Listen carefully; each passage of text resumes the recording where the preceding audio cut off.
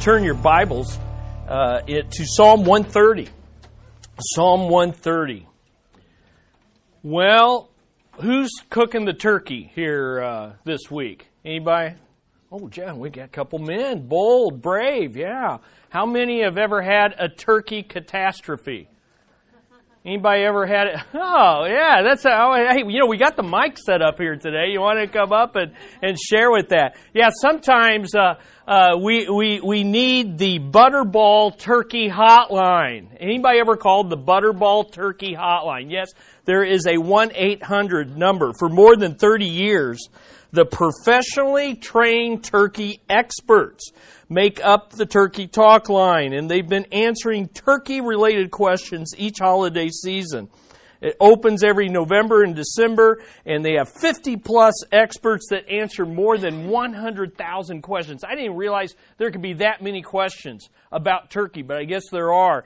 And they're really, this all started out in 1981 with 6 home economists working the phones, and now they have an expert for everyone. They're so glad they have Spanish-speaking experts on the phones. They even have the first male Turkey Talk experts. So Jeff and Robert, if you guys need, if you want to talk to a guy, then you can call that and talk to a guy.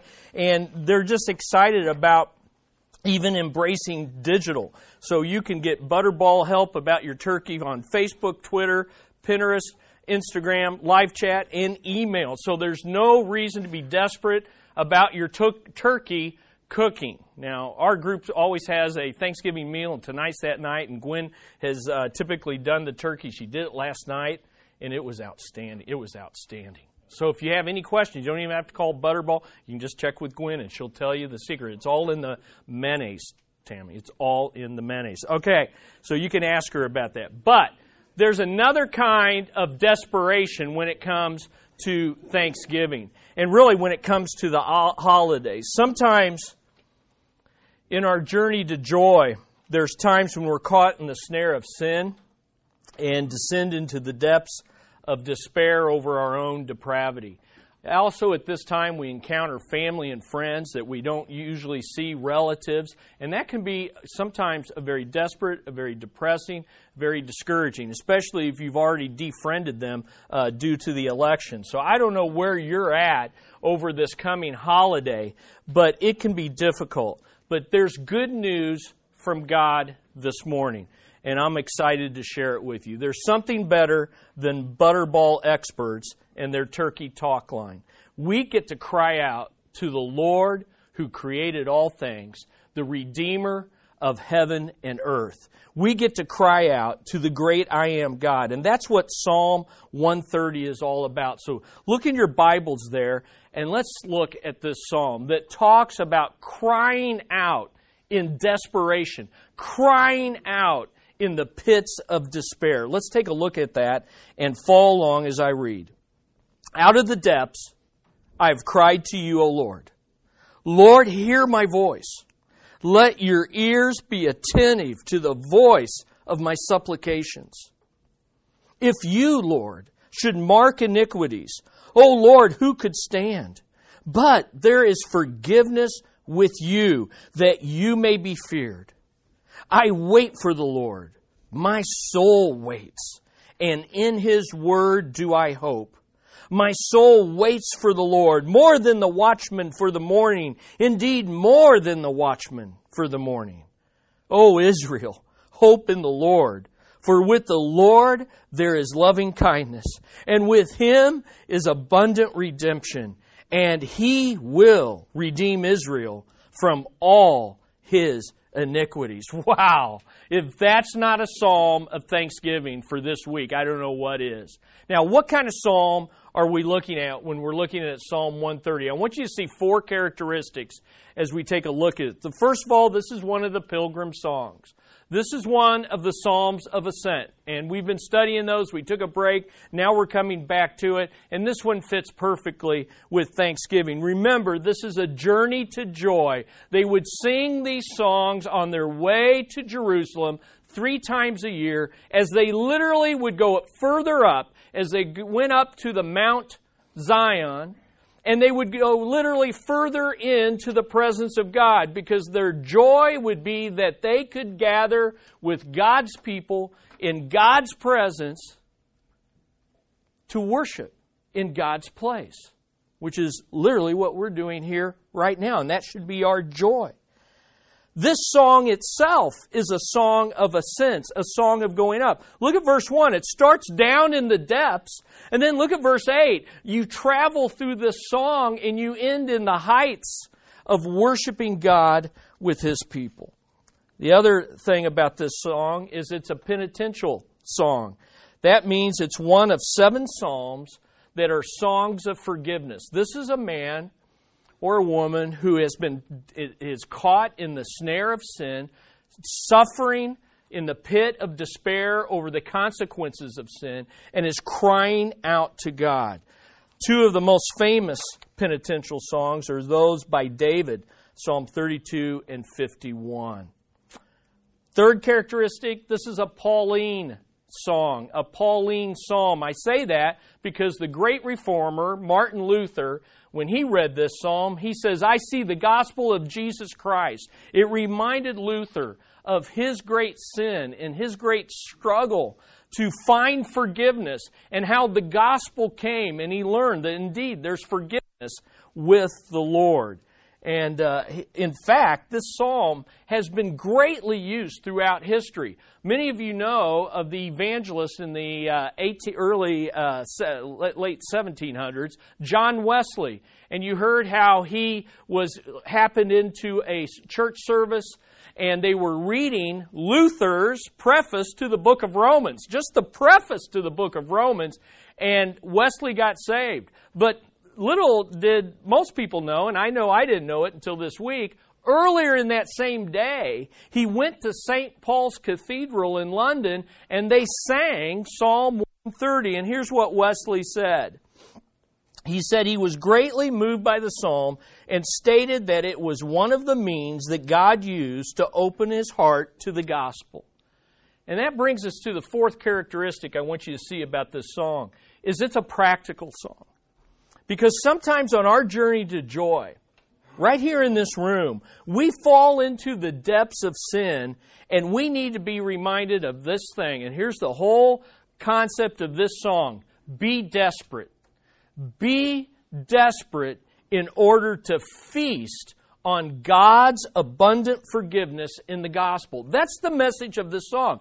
Be desperate in order to feast on God's abundant forgiveness. No matter how deep you are in sin and despair, cry out for God's forgiveness, knowing that He delights in abundant redemption. Now, I hope we're going to feast tonight. We're going to feast again on Thursday. We're going to do a lot of feasting on a lot of things, a lot of food that has no eternal value whatsoever. Brings a lot of temporal joy, but no eternal value. And I encourage you to listen today, but also during this week. Feast on God's forgiveness this week and be thankful unto Him that He is abundant in redemption. So this Thanksgiving, here's what I want you to do today, is be desperate and feast on God's forgiveness. There's 4 courses in this feast, and the first course is this. Be desperate and cry out to the Lord. Cry out to the Lord for grace in times of deep despair. Cry out to the Lord for grace in times of deep despair. This song has 4 stanzas, 2 verses each, and that first stanza is in verses 1 and 2. Look at it again. Out of the depths. I'd circle that in your Bible. That's where it all begins. That's really where every Christian begins their Christian life. Out of the depths, I've cried to you, O Lord. Lord, hear my voice. Let your ears be attentive to the voice of my supplications. Now, the first thing I want you to see, and the most important thing about this entire psalm, is that this is a cry from deep misery due to sin. It is a cry from deep misery due to sin. When it says out of the depths, it literally, that Hebrew word is the deeps. With a plural, the deeps. And when you trace this word, the deeps, throughout Scripture, It literally can be the deeps of the sea, the chaos deep in the sea. In fact, this word out of the depths, crying out of the depths, is used by Jonah in the belly of the great fish when he is literally drowning in the belly of the fish, suffocating, darkness, down in the deeps, seconds away from dying. That's the picture. That's the picture you want to see. But also, it's used of the depths of the grave, the curse of death. It's used of the depths of the grave, going down into death. It's also used of the depths of despair, the crushing despair, crushing desperation. Listen to these verses from Psalm 69 and see if you can relate. I have sunk in deep mire, and there is no foothold. I have come into deep waters, and a flood overwhelms me. And then in verse 14, listen to this. Deliver me from the mire, and do not let me sink. May I be delivered from my foes and from the deep waters. That is crushing desperation and despair. We use the same word picture in English, don't we? We say that I am in deep. Now be careful what you say. Yeah, thank you. Water trouble, and then there's other things. But it all means the same thing, right? I am in way over my head. That's the idea here. We're crying out of the depths.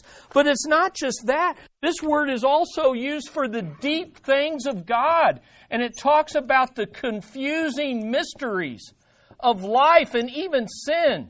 Do you know that sin is called a mystery of lawlessness, a mystery of sin? Have you ever made choices in your life and you wake up one morning and you say, how in the world did I get here? Are you with me?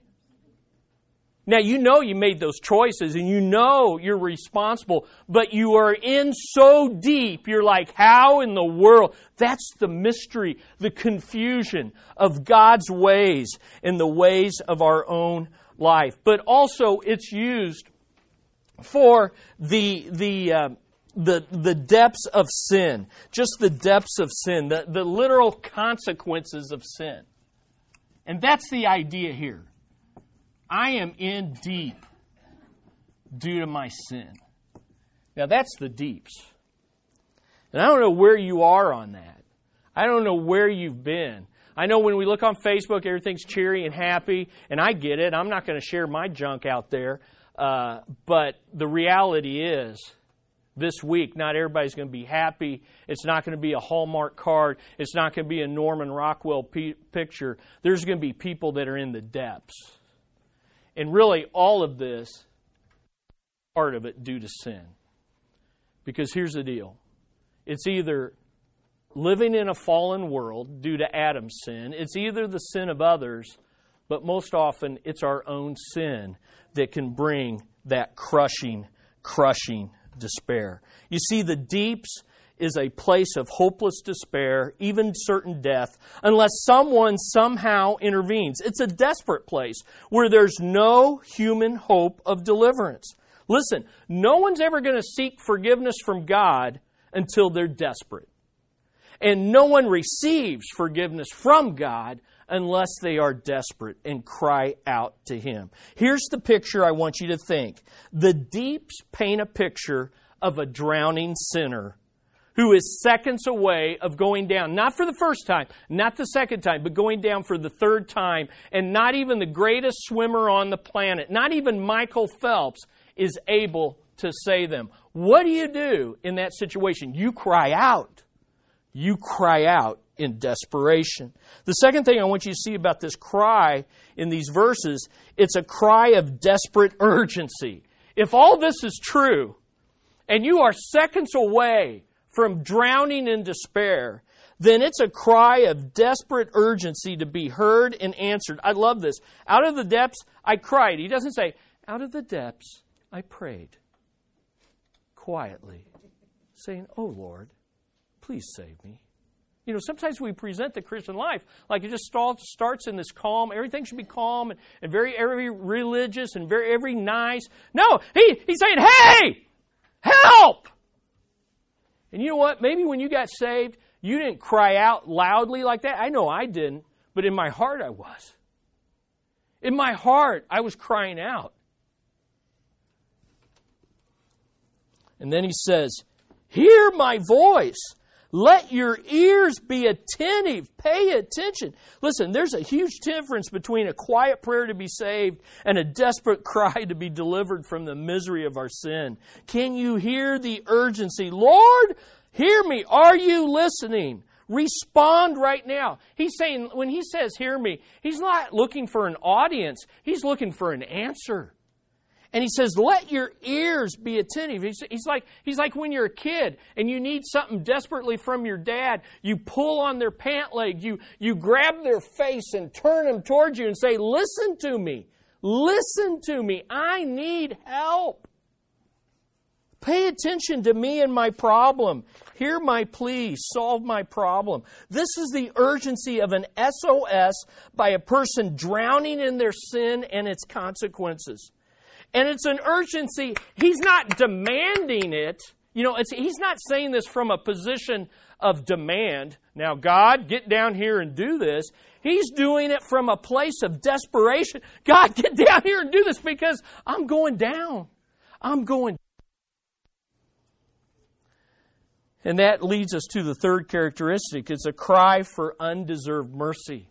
It's a cry for undeserved mercy from the Lord, who is Lord over all. Now, you've got to understand that this is a cry to the Lord, and in most of your Bibles, that's going to be all caps, and to Lord, small caps. Please pay attention to the names of God. It reveals His character in your Bible.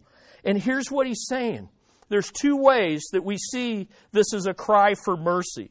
The first is by what he's crying for. Look in your Bibles. It says, listen to my voice, the voice or the cry of my supplications. Circle or underline that word supplications. It comes from a verb that means show me mercy. Give me grace. He's saying, look, what I'm asking for, I don't deserve. I'm a sinner drowning in the consequences of my sin. And I don't have a demand. I don't have anything I deserve except punishment for my sin. But I'm crying out for mercy. In fact, in your ESV translation, it says, listen to my pleas for mercy. Great translation. Repeated. Help! Help! You know, when you're drowning, you don't just say, help! I'll just wait here now for someone to come. What do? Help, help, help, help. Pleas of mercy. Crying out. But more importantly, we know he's crying for mercy because of who he's crying to. He's crying to the Lord, who is Lord, capital L, lowercase O-R-D. Now, what's that tell you in your Bible?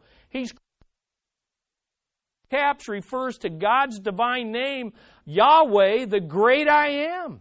In Exodus 6, this is the great promise keeper, the ever-present Redeemer that was always traveling with the people of Israel and was always there to bail them out, to deliver them every time, and not a single time did they deserve it. He is the great I am, the ultimate promise keeper.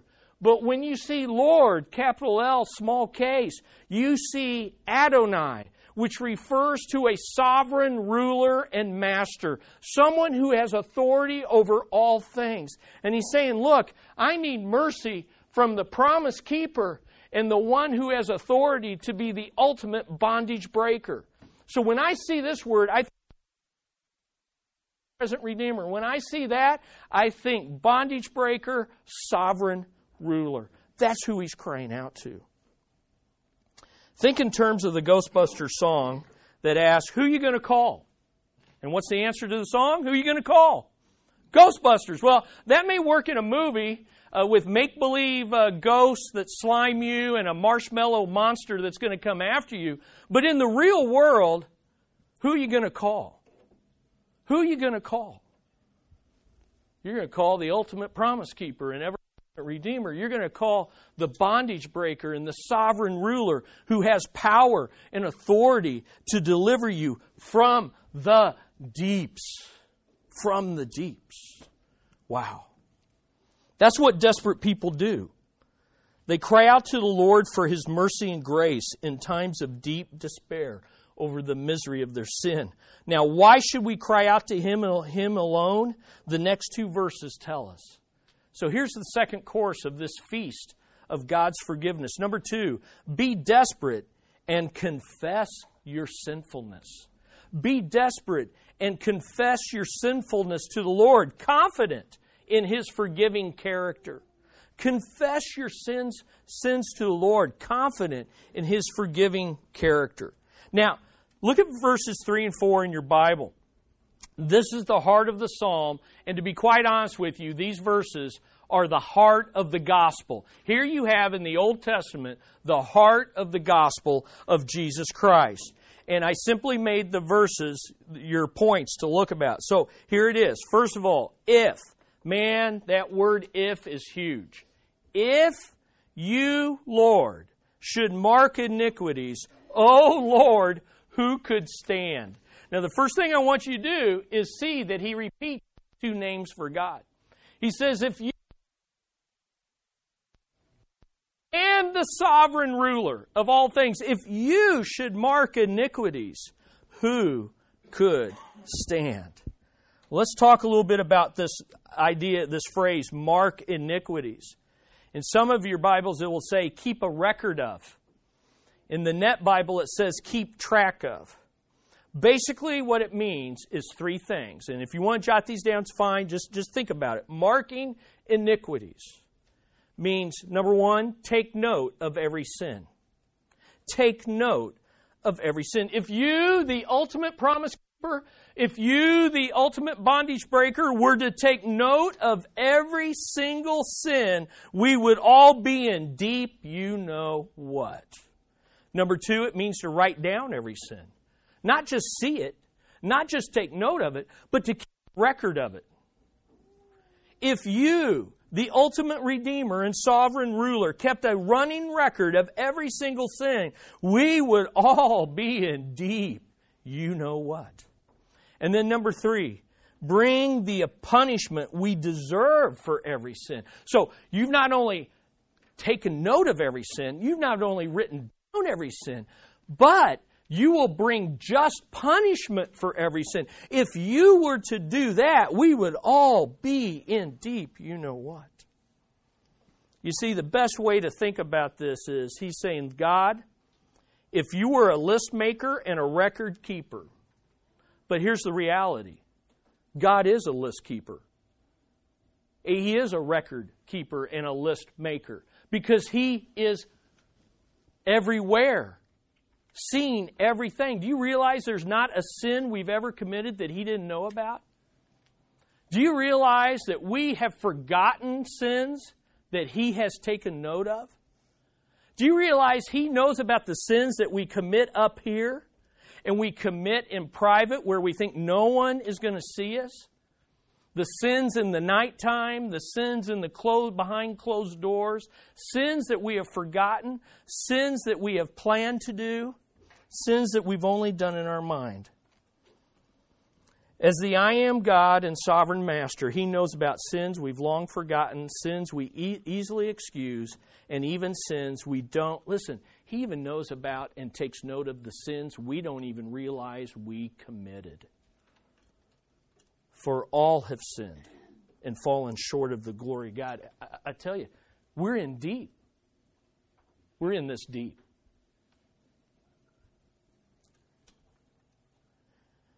We're in a place of desperation. Because if the Lord were to do this, and only do this, who could stand? Now you study this word stand. It's a powerful theological word, and I gave it to you in your notes because I don't want you to miss it. Who could stand? Stand in the Bible, when you trace this word through the Bible from Genesis to Revelation, it means stand in the sense of being worthy to enter God's holy presence and being welcomed by Him as one of His children.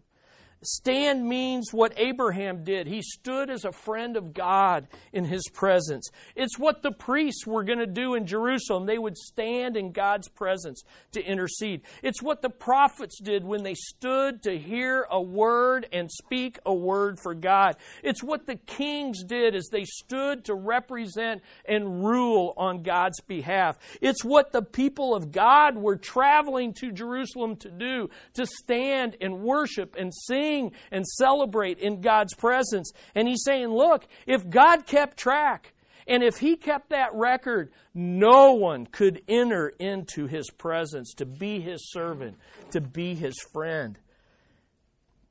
No one could stand. And that means then, number two, stand also means stand in the sense of not being able to survive His just punishment and holy wrath. You see, if we can't enter His presence, then we must stand before Him in judgment. And the Bible has all sorts of verses on that. The wages of sin is death. It's appointed unto man once to die, but after this the judgment. For we must all appear before the judgment seat of Christ, so that each one may be recompensed for his deeds in the body according to what he has done, whether good or bad. Who could stand? Who could stand? Who could stand?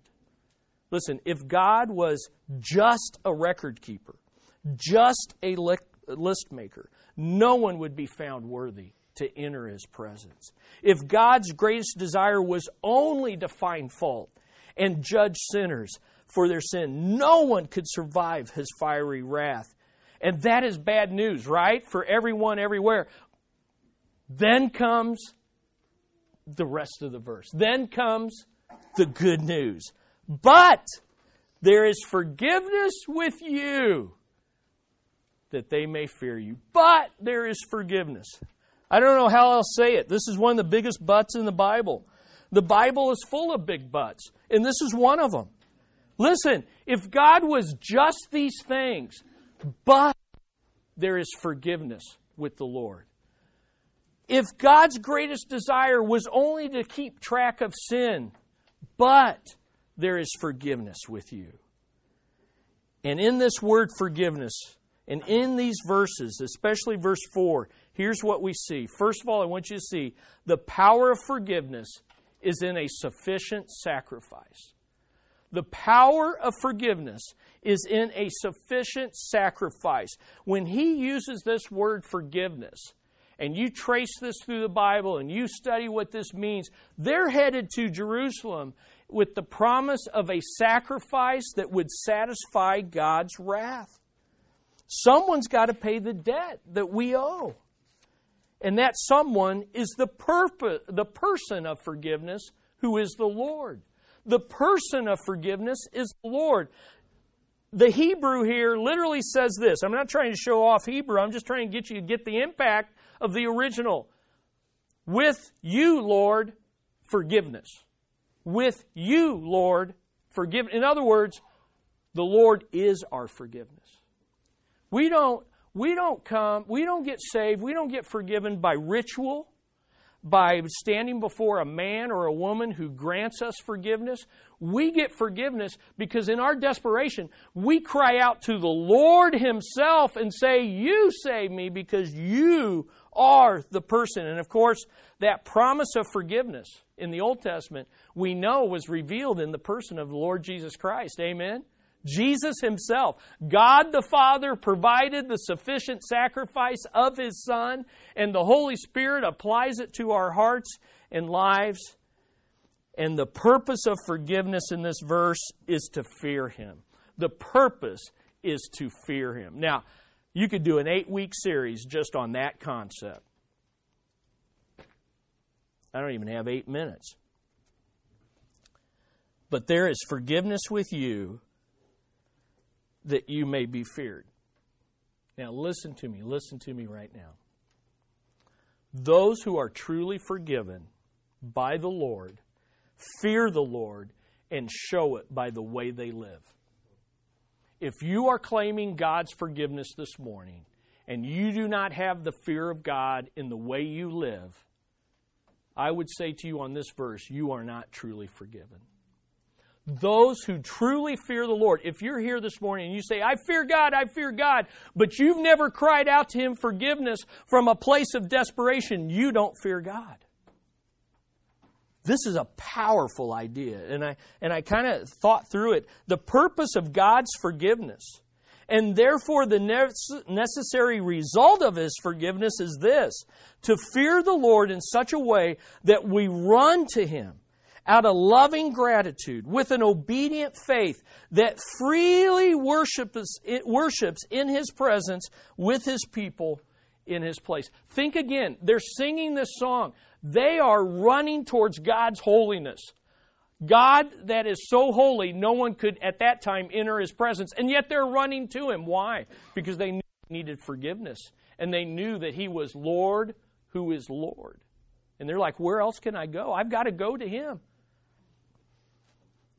Be desperate this Thanksgiving. Show that you fear the Lord. Cry out to the Lord from the depths of your misery. What are you waiting for? Some of you are putting this off. Don't wait.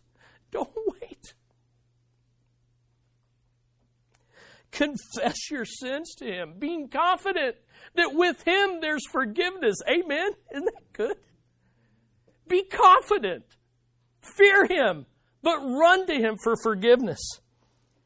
And God's desperate people do more than cry out and confess. Number 3, God's desperate people cling to God Himself as you wait for His word of forgiveness to be fulfilled. Wait for God Himself. Cling to Him as you wait for His word of forgiveness. This is found in verses 5, 5, and 6. Listen to this. I wait for the Lord.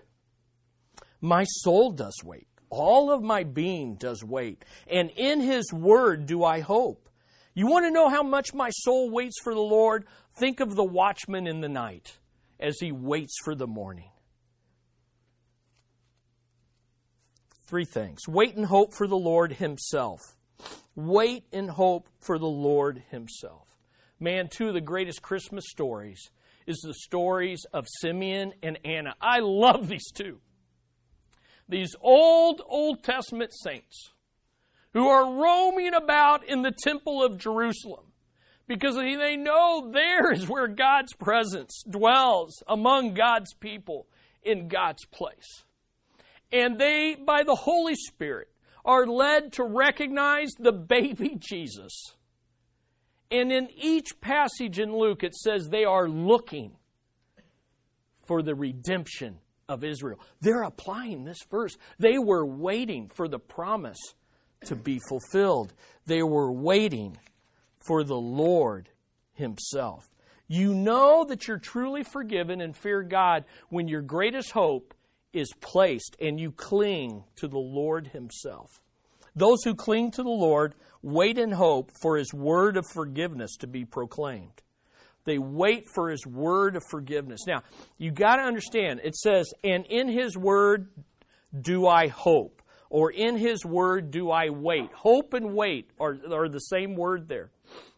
And you got to understand the historical context. When you went to Jerusalem, you literally had to bring your animal sacrifice before the priest, and you had to wait for him to examine it to see if it was worthy, and then you had to wait for him to speak the word of forgiveness. There was a lot of waiting for a word from the Lord. Now here's the good news. God's final word of forgiveness has come, and that word is who? Jesus Christ. In the beginning was the Word, and the Word was with God, and the Word was God. God has spoken His final word. We don't have to wait for a word from a man. We don't have to wait for an animal sacrifice. We don't have to do anything to earn or be good enough. We have God's word of forgiveness, and it is Jesus. Amen? But you know what? Every one of us are still waiting, though, for the final word of forgiveness. That final word won't come until Jesus comes again. See, we're on this journey to joy, and we're still waiting for the great I am God, the Lord Jesus Christ, to come down and be Lord of Lords, King of Kings. We're waiting for that final word. Amen? And when He comes, We will be resurrected or raptured. We'll be glorified. And God will conquer the enemies. And finally, all things will be made new. We are waiting. Amen? And in the meantime, we still struggle. We're still tempted. We still sometimes enter into the deeps. But we wait. We wait. Wow, that's good stuff. Finally, those who cling to the Lord wait and hope like a watchman waiting for the sun to rise. Now, every time I share this, and it seems the older I get, the more you laugh, but yes, I was a security guard in seminary. I was. Well, you know, maybe next week I'll pull the picture out. It's a frightening picture. Yes, it's Barney Fife all the way. It's really quite amazing. It is quite amazing. I'll bring it. I didn't want to distract you today. But we would work at night. It was a great job for a seminarian. There was times of reading and studying, but you had to stay awake. You had to secure doors. There were bad guys, and through the 5 years that I was there, it got increasingly worse to the point where we were being trained with guns, and thankfully I graduated in time to avoid having to face that decision. But you just can't wait for morning to come. Now, you know it's going to come, so you look for it, you expect it, and man, you're thankful when it comes because you can go to bed. You can go to bed. Listen, that's how we ought to be waiting for the Lord. We know He's coming. Just like the sun rises every day, but we look for it, we expect it, and we can't wait for it to happen. The fourth course in this feast is be desperate and call other desperate people to hope in the Lord for abundant redemption. Call other desperate people, because here's the thing. When you get to the point where you've cried out and you've confessed and you've received forgiveness and you're clinging to the Lord, waiting for that final coming, you can't help but share this with other people. And look at verses 7 and 8. Oh, Israel, the individual turns to the nation. It's as though he's finally gotten to the temple. It's as though the priest has finally proclaimed God's forgiveness. And he turns to the nation. He turns to the gathering. He said, oh, all of you, do what I did. Hope in the Lord. For with the Lord there is loving kindness. With Him is abundant redemption. And listen, one day He will redeem Israel and His church from all their iniquities. How can we not call other people to this? Well, here's what I want to do. I've asked Dana. Dana, why don't you come up eagerly, running up here. I've asked Dana to come and share how Psalm 130... Come on, just run. Just run right. There you go. There you go. Run up here. How Psalm 130 has worked out in her life. She really bugged me until she could do this. And I said, okay, today's the day. So there's your mic. Go for it. Thank you. All right. Well, I wanted to take this opportunity first to thank you all for being so welcoming to me over the last few months, because my first experience coming to this church was 3 or 4 different people greeting me as I walked through the door and making me feel comfortable instead of being that awkward girl in the back waiting for Dane. So I appreciate that. And that really set the tone for what was about to happen for me over the next few months.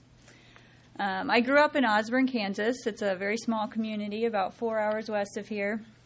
And I was raised Catholic. I was really active in the church. And if you would have asked me back then, I would have said, yes, I am a believer in Christ. I do remember asking myself several times if I died today, what would happen? And I remember that I would have to check off my list. I don't think I've sinned, right? I try to be a good person. Yeah, I think I'll go to heaven. But I realize now that I did not have that personal relationship with Christ. And when I went to college, I stopped going to church. It wasn't a priority anymore. And I stopped praying as often. And I lost that connection.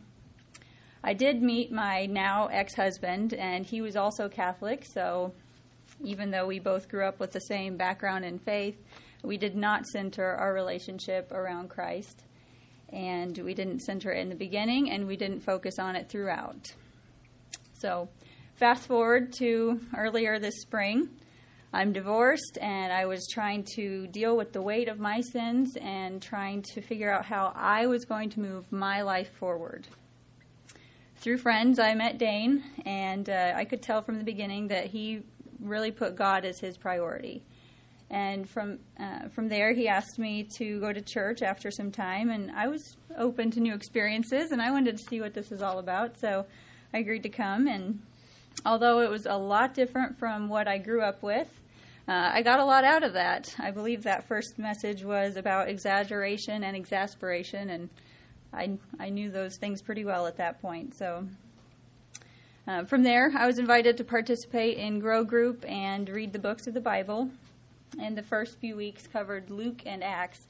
And it was really cool to see how the books that I just finished reading were being talked about every day and in the messages on Sunday. And one Sunday in particular, Pastor Bruce was talking about proclaiming Jesus, and he said something that just really connected with me. After talking about God's promise and Paul's warning for not believing, he asked the question, and I still have a little thing, will you believe in Jesus and be saved, or will you reject God's salvation in Jesus and be judged? And I think reject God is what stood out to me the most right there. So I realized that I never truly accepted Jesus' forgiveness for my sins, and I didn't trust him to guide me in my life. So after church, Dane and I were talking about what the sermon meant to each of us, and of course it was way different. I told him that I needed to trust that Jesus forgives me, and he led me in prayer, and I asked Christ to forgive me and entrusted my life to God. I was very excited. I called my mom that day. She was so happy for me, and I called my sister, told her the good news, and I remember waking up the next morning in my half-conscious sleep state and thinking, I am saved, I am forgiven, and I was so joyous, and I felt like a weight had been lifted from my shoulders, and it was just an amazing feeling. But from there, I continued reading the books of the Bible, and it's been a roller coaster of emotions ever since. It has forced me to confront my sins, and it has also opened up a lot of discussion with my friends and my family about God and my relationship with God. And I'm concerned that most of my friends and family don't have that personal connection with him like I did not have before. So my priorities in life have shifted. I know that I find peace in knowing that God loves me completely and unconditionally, no matter who or what comes and goes in my life. And even though I'm human, I have to constantly remind myself that he is in control. But I know now that everything I do should be for him and not for myself. And so I know I have a lot to learn. I'm growing my relationship with him through discipleship and through just continued discussions with all of you. And I'm so thankful for that. I'm thankful for Jesus and for what he has done for me.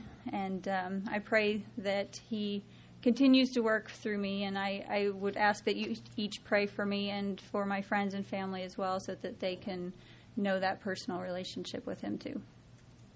Amen. Good job. Woo! And you know, you're right, Dana. It's what he's done to you and not just for you. Isn't that amazing? Yeah, God has done a work. Here's the pattern. Faith brings forgiveness and a fear of him. A fear of him. Now, look at the last part of this verse as we wrap up. There's 3 reasons why our hope is in the Lord and in his coming kingdom and in the new creation. And this song wraps it up in this way. The first reason we wait and hope and cry out to him is his loyal love is never failing. He is a promise keeper, second to none. Why wouldn't we wait on him and hope in him? Number 2, his abundant redemption is always available. He ends this song. Thanksgiving, the image of Thanksgiving, that's typical, traditional in our culture is a cornucopia, right?